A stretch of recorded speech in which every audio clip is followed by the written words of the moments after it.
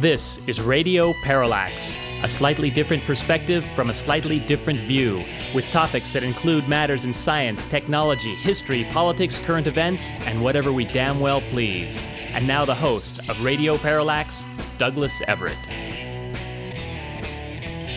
Welcome to the program. I think a lot of people are on vacation, and this university of which we are affiliated as part of KDVS is on vacation.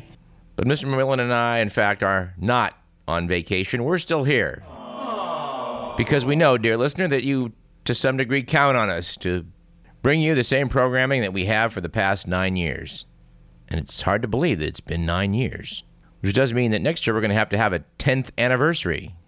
Actually, I did the math, and our 500th program will be coming to you sometime in January.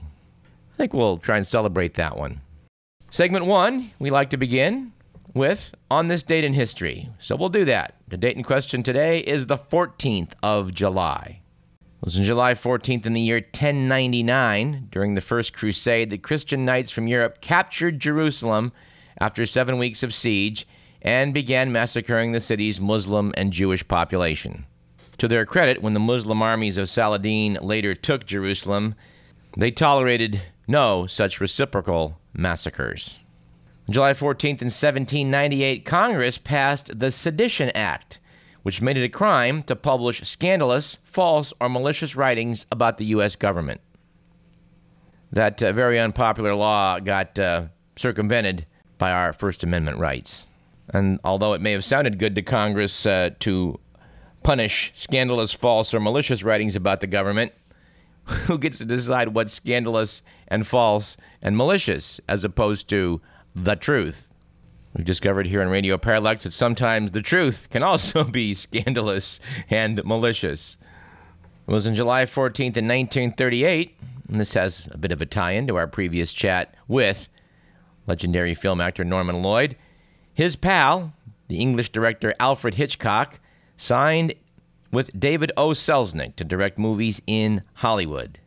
Hitch had made quite a splash over in Britain and kept his record going here in the U.S. of A. His first American film, Rebecca, starring Laurence Olivier and Joan Fontaine, was released in 1940 and promptly won the Academy Award for Best Picture and Best Cinematography. If you haven't seen it, you ought to check it out. Pretty good flick. And finally, sadly, on July 14th, 1957, the famous American comedy team of Bud Abbott and Lou Costello ended their comedy partnership. Luckily for us, their record lives on. Are you the fellow that knows all the players? I certainly. Well, then who's on first? Yes. I mean the fellow's name. Who? The guy on first. Who? The first baseman. Who? The guy playing first. Who is on first? Now, what are you asking me for? I'm not asking you. I'm telling you who is on first. I'm asking you who's on first. That's the man's name. That's whose name? Yes. Well, go ahead and tell me. Who? The guy on first. Who? The first baseman. Who is on first? Have you got a contract with the first baseman? Absolutely. Who signed the contract? Well, naturally. And finally, although it did not take place on this date, it was on July 15th, some time back, that the host of this radio program was born. And I definitely will, again, be turning 39 tomorrow. If it was good enough for the immortal Jack Benny, it's certainly good enough for me.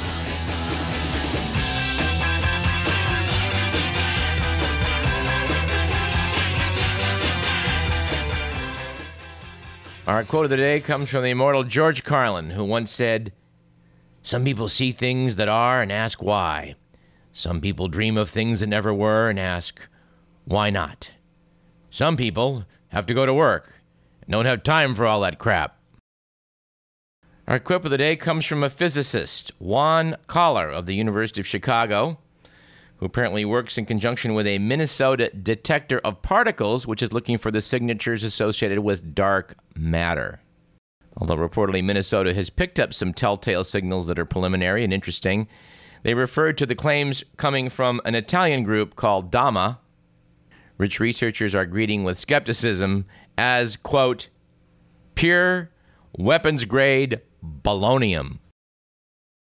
Our joke of the day comes from Jay Leno, who notes, "A toddler in China fell 10 stories out of a window and was caught by a woman walking by. Yeah, the kid was fine. Didn't even miss a day of work." And our joke / quip / Dave Barry of the day is as follows. Comes from Mr. Barry's 2011 calendar. Said Dave Barry, I believe that in general, women are saner than men. For example, if you see people who have paid good money to stand in an outdoor stadium on a freezing December day wearing nothing on the upper halves of their bodies except paint, those people will be male. Without males, there would be no such sport as professional lawnmower racing. Also, there would be a 100% decline in the annual number of deaths related to efforts to shoot beer cans off heads. In addition, there would be no such words as wedgie and noogie. We have to agree, in certain areas, women are saner than men. Speaking of women, our stat of the day is related to the fair sex. According to Etsy.com, in 1930, the average American woman owned 9 outfits. Today, thanks primarily to the lower prices of garments made abroad in low-wage nations, she purchases more than 60 pieces of new clothing every year. And our bonus stat of the day is 75 trillion. That's the number of gallons by which the Earth's underground stores of water are being depleted every year. Geoscientists in the Netherlands reported last September that irrigation and other uses are draining the groundwater supply twice as quickly as in the 1960s. Of course, it's noted that water does not truly disappear, it just winds up in the ocean, where apparently it is making up about 1/4 of the annual 3-millimeter rise in sea level. All right, let's do a bit of follow-up. We did report a few months back that for the first time, the U.S. Congress has stepped in to take an animal off the endangered species list. That's as opposed to the usual method of leaving the decision to the Fish and Wildlife Service scientists. Gray wolves are now unprotected in Montana, Idaho, and parts of Oregon, Utah, and Washington. Well, I didn't realize this, but apparently a deal was cut to remove the gray wolf from the endangered species list in several states as part of a government shutdown averting deal. Nice to know that as Congress is working to salvage our budget woes, one of the priorities seems to be shooting more gray wolves. Way to keep your eyes on the ball, Congressman. Oh, and by the way, we almost forgot. This weekend marks the arrival at the asteroid Vesta of the Dawn spacecraft from NASA. This will mark the first time that we Earth people have gotten a close-up look at one of the larger asteroids. Vesta is, in fact, the second largest asteroid. It's the only one visible to the naked eye, and it is widely considered to be a protoplanet. In other words, as the asteroids were coalescing to form a planet, the gravity disruptions of Jupiter evidently stopped the process. So we're going to learn a lot of interesting things really soon, and the pictures should be spectacular. The Dawn spacecraft, by the way, is a twofer. It's going to use its ion engines, which are highly efficient, to leave its orbit around Vesta a year from now and go visit Ceres, the largest asteroid. This is wonderful stuff, and if you don't think so, I don't think you thought it through very clearly. Of course, I do have to admit that opinion, like all those heard on this program, do not necessarily represent those of KDVS, our sponsors, or the regions of the University of California, who are willing to bet are going to be glued to their computer screens as these photos come in from Vesta. By the way, Vesta is not quite circular. It apparently got busted up in a few collisions in the past, so it's sort of a bit oblong, kind of football-y. But given that it has a very distinct spectral fingerprint, we believe that quite a few of the meteorites we have here on Earth came from Vesta. We expect their value on the open market's going to go sky high soon. This correspondent's a bit saddened by the ever-increasing popularity of meteorites because I do want to own a chunk of the moon and a chunk of Mars, which are out there. We do know that some meteorites do have their origins in our planetary neighbors, and unfortunately, chunks of Mars are fabulously expensive. But in some other follow-up, we were deriding the possibility of flying cars on this program some months back, but astonishingly, the concept of flying cars, or basically helicopter vehicles are being taken seriously by the Europeans. A European Commission is already worried about how squadrons of non-expert pilots are going to cope with their three-dimensional freedom. We're skeptical this is going to actually come about, but I guess if it does, we better start doing some planning. I mean, look how crappy people drive. At any rate, the Europeans have kicked off a €4 million research project called MyCopter that aims to ensure that personal aerial vehicles, PAVs, can fly automatically in neat, well-spaced swarms by sensing other vehicles. We're still skeptical. Some other follow-up. We talked about the lack of genetic diversity in various plants around the world, and apparently a lack of genetic diversity is why the Tasmanian devils are getting hit pretty hard by a cancer that is communicable. Of course, as we've talked about in this program, not lately, but a long time ago, the fact that sex exists in the world comes about because an increase in genetic diversity is very advantageous to whatever species out there is trying to reproduce. And unfortunately for the Tasmanian devils, there's not a whole lot of genetic diversity to be had. So it was when a tumor disease appeared in 1996. It has rapidly spread through the entire population, causing it to plummet by over 60% over the last 15 years. Some high-powered researchers took a look at the genomes of the Tasmanian devil and discovered that they differed only at about 900,000 sites.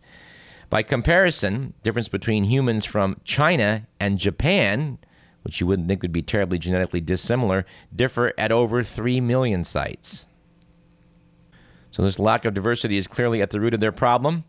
New Scientist magazine quotes Catherine Belov of the University of Sydney in Australia as saying, devils are essentially immunologic clones, so tumors pass between them without triggering an immune response.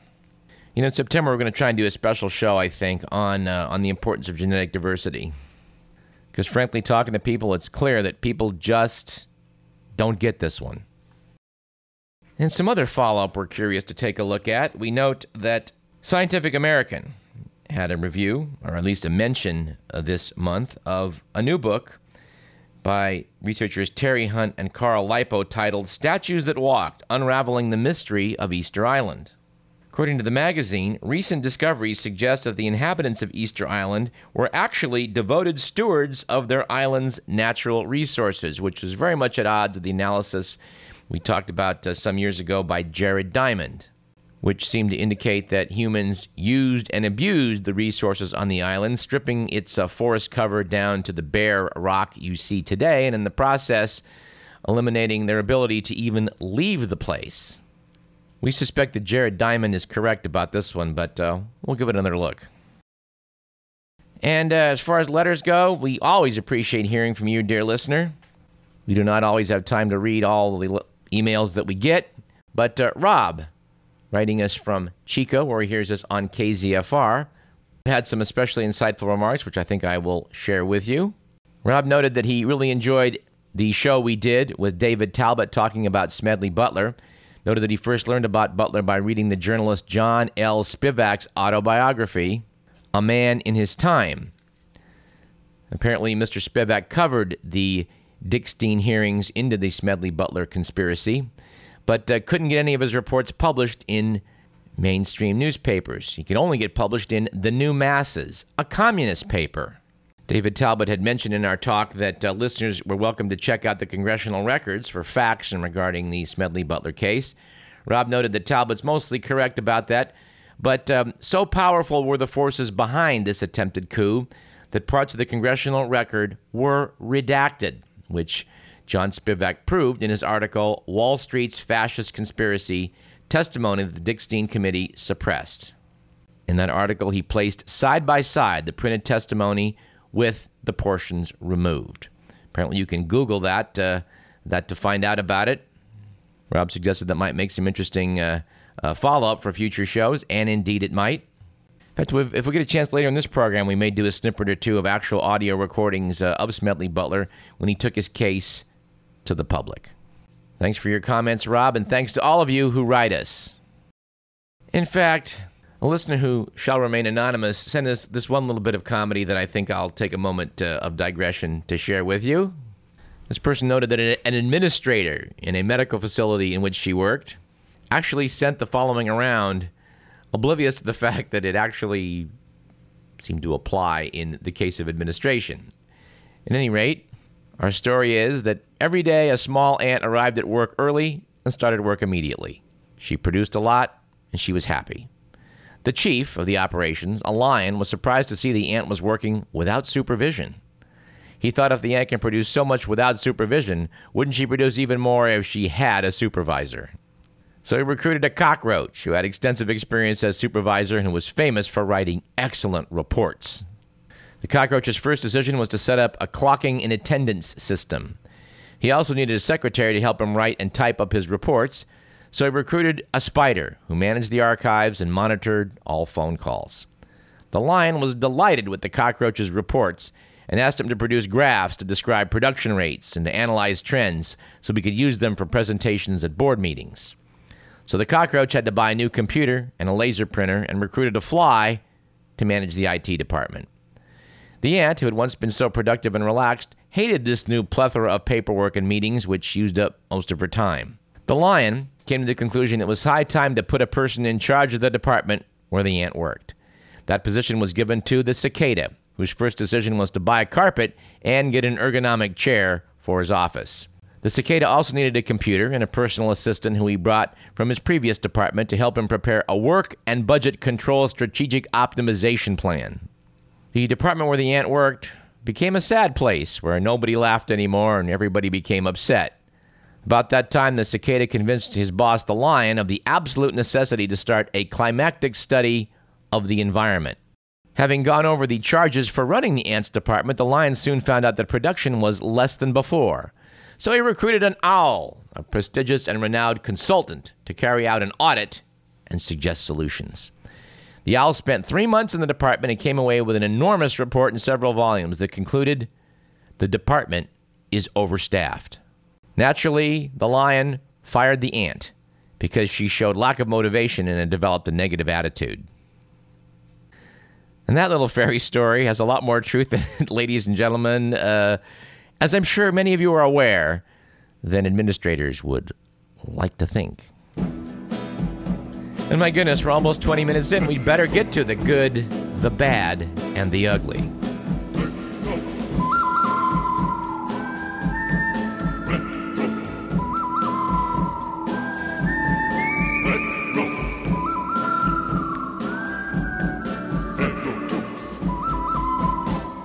According to multiple sources, it was a good week a few weeks back for the homesick penguin that found its way to New Zealand. Yes, apparently an emperor penguin appeared on a picturesque beach on New Zealand's North Island, and it was the country's first sighting of the bird in the wild in 44 years.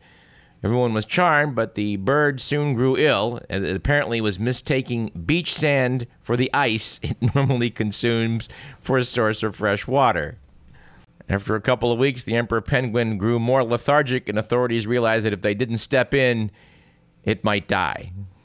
It was suffering from both dehydration and heat exhaustion. It's been taken into custody by New Zealand zoo authorities, who will attempt to release it later in the year.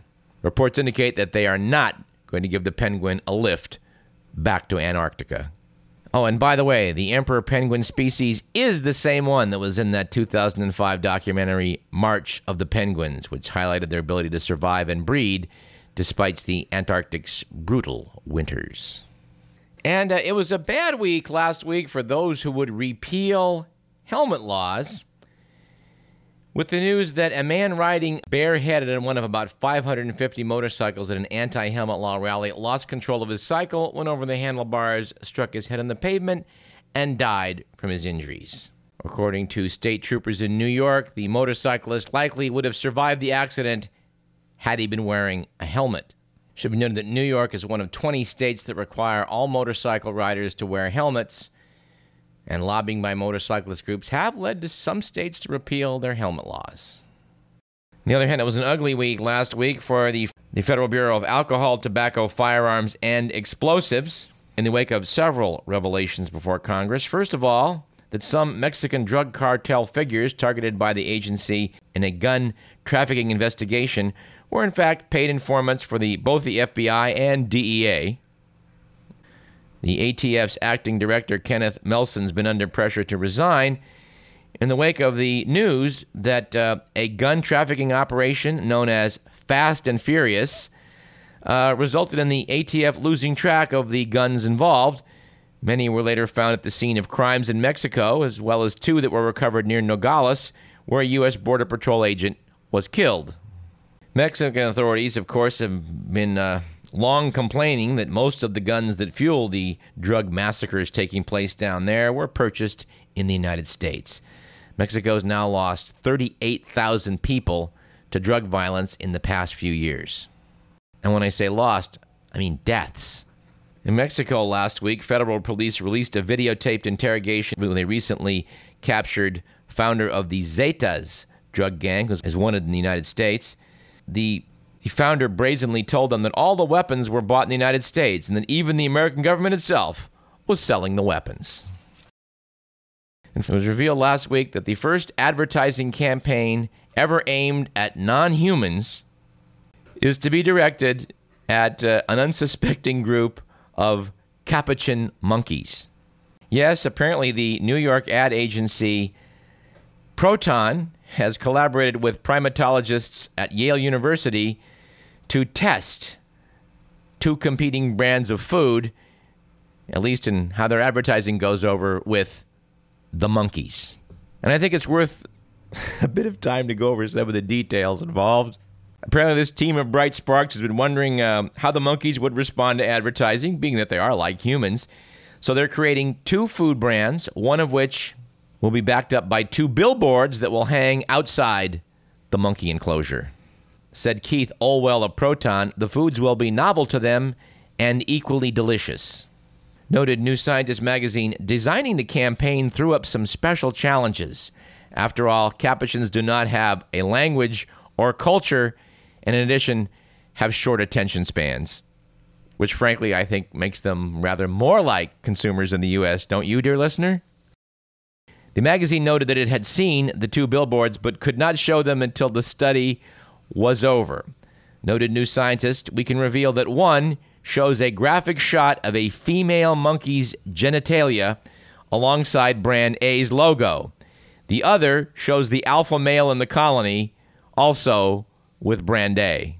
New Scientist notes that the campaign is going to kick off in the coming weeks, and that one should watch this space for updates on this venture into monkey consumerism. Here we come, walking down the street. And on that note, we are badly in need of a break. This is Radio Parallax. I'm Douglas Everett. Stay tuned.